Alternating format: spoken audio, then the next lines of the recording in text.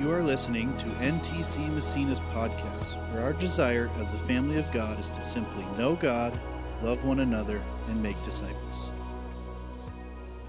Well, good morning. Thursday is Thanksgiving. Anybody excited about eating turkey? All right. Marty's going to eat some turkey. Marty, do you deep fry the turkey? What do you do? How do you cook your turkey? You don't do turkey? No. Gay does all the turkey. She does all the cooking. Anybody deep fry? Am I the only one that deep fries a turkey? I'm the only one. All right. Well, I don't even get to deep fry it this year because we're not hosting, but we're going to have turkey. My kids make fun of me because from the day after Thanksgiving until Christmas, I play Christmas music. And usually... it's about 20 some days of Christmas music, and they said, can't we just play Christmas music on Christmas Eve and Christmas? Why does it have to be from after Thanksgiving all the way through? And I say, well, because it's my home that I get to play Christmas music. Usually Harry Connick Jr. or something like that, Michael Bublé or Hillsong has a great Christmas album. But Christmas, holidays, it's already the holidays. I just want us to be mindful of that and just love on each other, and also be mindful of our communities and those around us who are whatever stage that you're in, just to be reaching out to each other, because it's great to celebrate, but it also can stir up emotions and situations and so just the holidays. Around the dinner table this week, my kids for some reason started talking a lot about Queen Elizabeth and kings and queens and monarchies and all kinds of questions about Queen Elizabeth being the longest reigning monarch, the oldest monarch in British history, and people asking me, well, how do I become a king? How do we be a king? And I said, well, I'm the king of this home. And they said, yeah, and your chair, that's the throne. And I started making a joke about the porcelain throne, and nobody got it, and I just let it go at that. But for some reason, talking about kingdoms and kings, and we've been talking about as a church for many weeks about the kingdom that Jesus came and spoke of, and about Alexander the Great. Anybody remember that from school? Alexander the Great inherited his kingdom, the Greek Empire, from his father when he was about 20 years of age, and by the time he was 30, he had conquered everything that he knew you could conquer. The Greek Empire, it wasn't the whole world, but it was the whole world that he knew about. And Alexander the Great extended the Greek kingdom and conquered the known world 300 years before Jesus walked the earth. And Alexander the Great became the definition of power and the definition of kingdom. And then the Romans come along, Caesar comes along, and their goal is to do what the Greeks did. And so they extended the Holy Roman Empire, the Roman Empire, the Roman government, the Caesar. Caesar believed that he had absolute authority, that he was divine, and Jesus was born under oppression of the Roman Empire. How the Romans were in control, the Romans were ruling the world at the time of Jesus. And here Jesus comes along the scene, and Jews were born slaves, that Jesus walked the earth. It's good for us to remember this when we read the gospel, that they weren't born in America, the land of the free. They were born in the Roman Empire, the land of oppression. And that's the world that Jesus was born into. And the Jews were wanting their own deliverer, their own Messiah, Christ, to rise up so that they could be in charge of their own lives, so that they could rule. They were enslaved. But Jesus, as we know, did not come to free the people from the Romans. He came to free us from ourselves. He came to free us to be the people that we were supposed to be, for humanity to be humanity as we are supposed to be. This language that we've been using, this language that we use of kingdom and even of advance, we put advance on our partner stuff this year, and this word kingdom, it can take many different tones. It's easy to think of kingdom in a power way. It's easy to think of kingdom in a militaristic way. And that's why we've chosen even the image of building and other images that we've used, how we're building something. And how there's different ways that we can think of kingdom. There's different ways that we can think of power. We want it to be defined ultimately by Jesus. and how Jesus redefined power, redefined what it looked like to lead, what it looked like to be the king. I was walking by our table full of notes. I hope you got your notes this morning. And I heard Ted say, do we have a wiring diagram on the notes? And I looked at it and I thought, yeah, that does look like a wiring diagram. By the way, I wired my fridge downstairs in the basement a couple weeks ago, and I couldn't figure out, it kept going off and on and off and on, and wouldn't freeze anything, and I figured out yesterday that I wired it on my light switch leg, so every time I turned the basement lights off, my refrigerator turned off. So those of you that tried to help me figure out why my refrigerator isn't running, I figured it out. That has nothing to do with what I'm talking about, but this diagram that I have on the notes, it's really small. Google it sometime just to see. I just wanted to give an image of the tabernacle, how the tabernacle in the book of Exodus and in the Old Testament and in the nation, the ancient Israel, the nation of Israel, traveled around with a tabernacle and then eventually a temple. And the tabernacle had the outer courts where you could go in and do what you do in the outer courts and the inner courts, and then the Holy of Holies where the Ark of the Covenant was, and where the priest would go in all by himself into the Holy of Holies, and how the presence of God would fill the Holy of Holies behind a curtain there that only the high priest would go into. And you can read about this in Exodus or look this up, but the role of the priest, in Israel was to care for the tabernacle. He would make sacrifices. He would bring sacrifices for the people. He would announce God's blessing over Israel. He would represent God and represent God to the people and represent people to God. We know this word priest. The tabernacle was elaborately decorated with colors and purple and gold, but was without an image. And we all know that from the Ten Commandments, make no image, how there was no image in the temple. Well, that's because the image of God is who? Who is the image of God? What is the image of God? We are, us. Let's go back to Genesis chapter 1, excuse me. In Genesis chapter 1, then God said, let us make human beings in our image to be like us. Humanity is to be the image of God on the earth. And they will reign, kingdom, kings. They will reign over the fish in the sea, the birds in the sky, the livestock, all the wild animals on the earth, and the small animals that scurry along the ground. So God created human beings in his own image. In the image of God, he created them, male and female, he created them. And then God blessed them and said, be fruitful and multiply, fill the earth and govern it.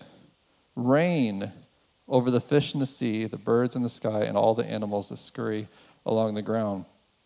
Humanity, from the very beginning, Genesis chapter 1, was supposed to rule and reign and govern and be the image of its creator in the earth.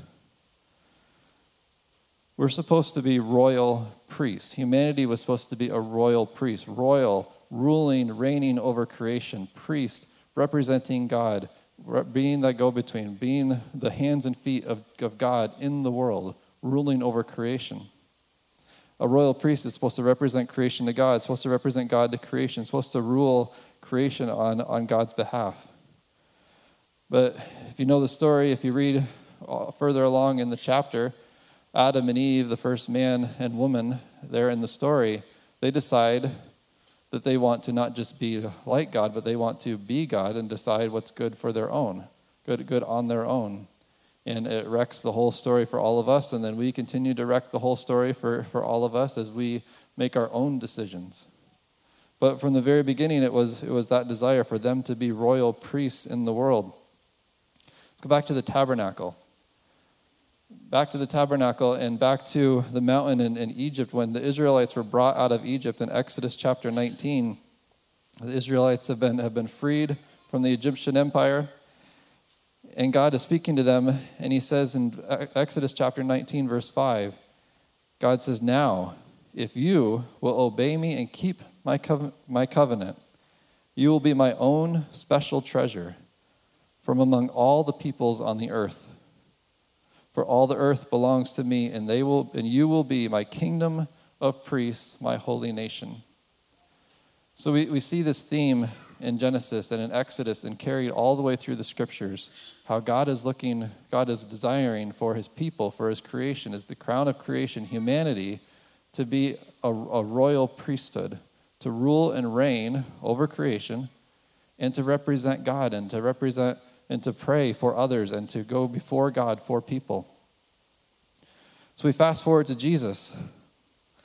And Jesus is baptized, and then he goes around doing priestly things. He goes around forgiving people. Jesus goes around restoring people who were impure so that they could be a part of the temple system. He goes around extending the priesthood, extending the kingdom. What we continually not represent God, humanity does. Jesus sacrificed himself, and we know the story. Gabe talked about it during worship. How when Jesus died on the cross, the veil that was in the tabernacle, the temple at that time, was torn in two.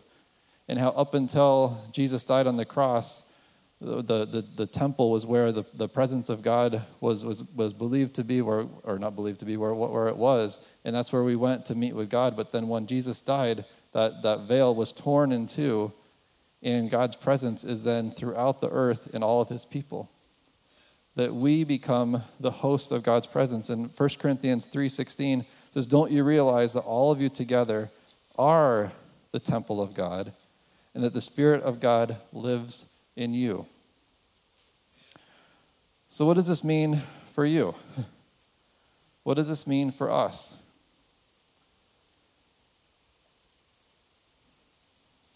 Jesus goes on and he commissions his disciples to share the gospel, to take up their calling as royal priests. What kind of a royal priest was Jesus? I want to go to John chapter 13.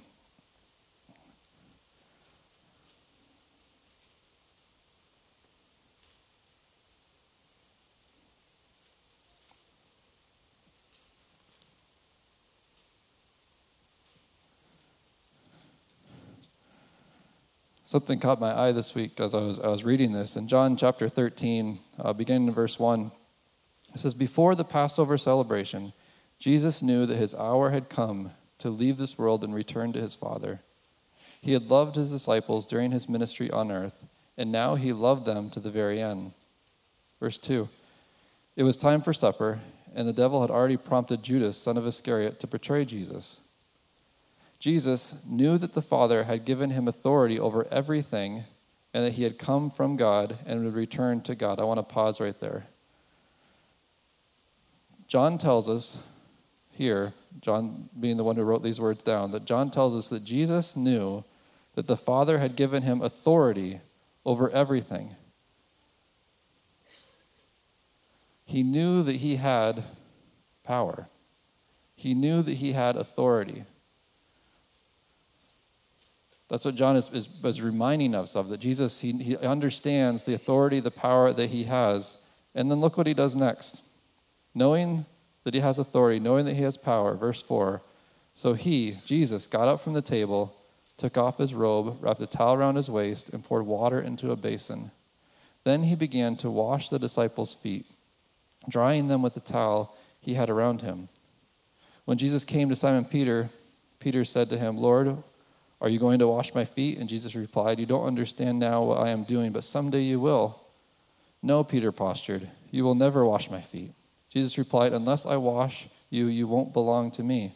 So Simon Peter exclaimed, 'Then wash my hands and head as well, Lord, not just my feet.' And Jesus replied, 'A person who is bathed all over does not need to wash except for his feet to be entirely clean. And you disciples are clean, but not all of you.' Speaking of Judas, for Jesus knew who would betray him."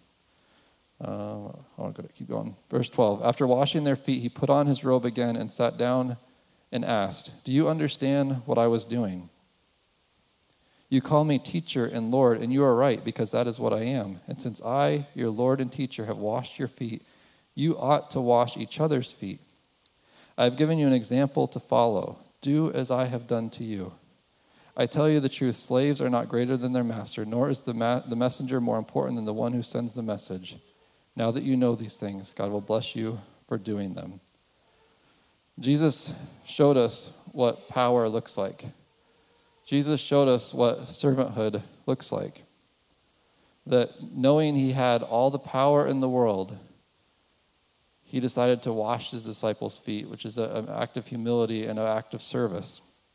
He took the posture of a servant. That he would, in the coming hours, he would die for the very people who killed him. That he would be faithful to those who would betray him. That he would forgive those who had condemned him. And he's flipping the idea of kings and kingdom and power and authority and showing us what it really looks like or what it's supposed to look like. Who would you be if you were free to be yourself? If you were free to be all that you could be, who would you be? With power, what would you do? What would you step into? Would the world be better through you? I want to go to 1 Peter chapter 2.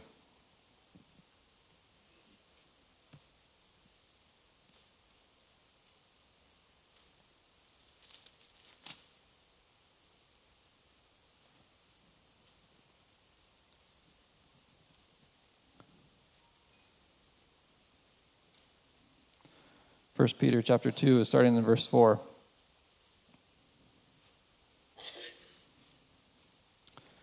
Peter writes, "You are coming to Christ, who is the living cornerstone of God's temple. He was rejected by people, but he was chosen by God for great honor. And you," speaking to followers of Jesus, to us, "you can accept this. For you are living stones that God is building into his spiritual temple. What's more, you are his holy priests. Through the mediation of Jesus Christ, you offer spiritual sacrifices that please God. As the scriptures say, I am placing a cornerstone in Jerusalem, chosen for great honor, and anyone who trusts in him will never be disgraced. Yes, you who trust him recognize the honor God has given him. But for those who reject him, the stone that the builders rejected has now become the cornerstone, and he is the stone that makes people stumble, the rock that makes them fall. They stumble because they do not obey God's word, and so they meet the fate that was planned for them. But you are not like that. For you are a chosen people. You are royal priests, a holy nation, God's very own possession. As a result, you can show others the goodness of God. For he called you out of darkness and into his wonderful light. Once you had no identity as a people, but now you are God's people. Once you received no mercy, now you have received God's mercy. Dear friends, I warn you as temporary residents and foreigners to keep away from the worldly desires and wage war against your souls. Be careful to live properly among your unbelieving neighbors. Then, even if they accuse you of doing wrong, they will see your honorable behavior, and they will give honor to God when he judges the world." We all play a part in God's kingdom. And as we've been going through this series of the kingdom and talking about what the kingdom looks like, what the kingdom is, and what part will we play, I really wanted to underscore that we all play a part. That we all, as humanity, are meant to be royal priests. That we all are royalty. We are the image, or supposed to be, the image of God in the world. That we are supposed to pray for each other. I put it in your handout, 1 Timothy chapter 2. Even this idea of priesthood in our world and in our culture, we'd like to remind ourselves that there's only one mediator between God and man. And so let's look at that passage, 1 Timothy chapter 2.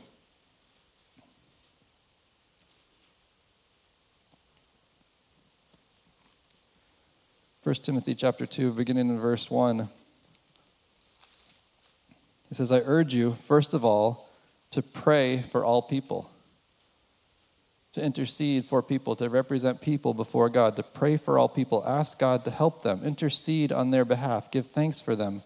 Pray this way for kings and all who are in authority so that you can live peaceful and quiet lives marked by godliness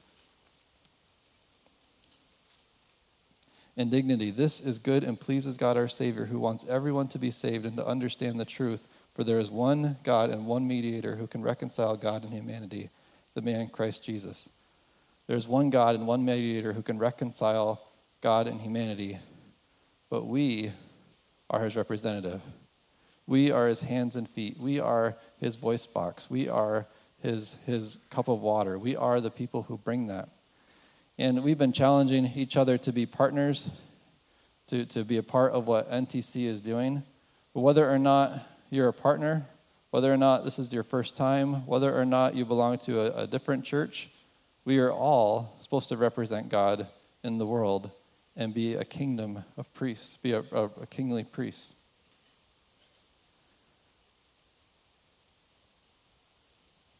What does that mean for you? For your home, for your workplace, for your world? I invite you to ask that. God, am I ruling well? Am I leading well? Am I loving well? Do I represent God well? I think when I look at us, I think we do a great job. But I want to lean in even farther. Why don't you stand with me this morning? I'm early. That's okay.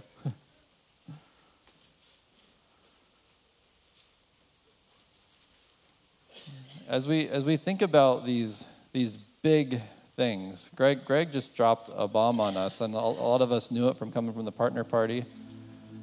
But we're talking about big things as a church. Looking at the next 40 years, starting churches to saturate the North Country, as Heather said, looking at land to be a resource center, to be a place where we can see people restore. Sowing $150,000 into our global family to see churches planted perpetually. These are huge things, and where my heart has been beating in these conversations is realizing, that we're not just building our own kingdom. We're not just trying to be great. We're wanting to serve Messina. We're wanting to serve the North Country. We're wanting to see God's name be lifted high. And I'm not questioning any of our motives, but just to remind ourselves that we're not just trying to have bigger programs and bigger buildings and bigger things so that we can look back and see, but we're trying to build so that more people, so that more love, so that more peace can reign over the North Country.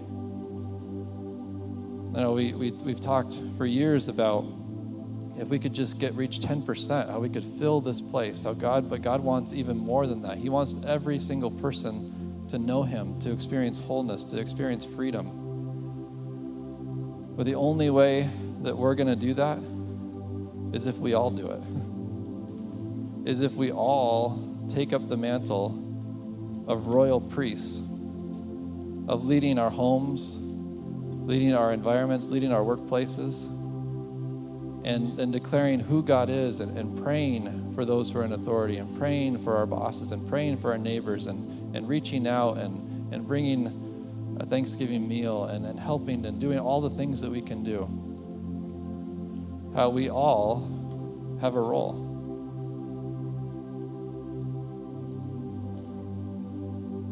What role will you play? What's the role that God is inviting you to play in our world, in Messina? We're going to come in a couple weeks, and we're going to pledge to give, and we're going to give one-time gifts, and we're going to do that. We're going to play a role, but we get to play a role in every area of our life. Let's pray. God, we thank you that you are Jesus, our royal high priest. God, that you are the suffering servant. God, you are the one who showed us the perfect example. God, the one who made the ultimate sacrifice. But then you invite us to take up our mantle, to take up our role, to represent you in our world.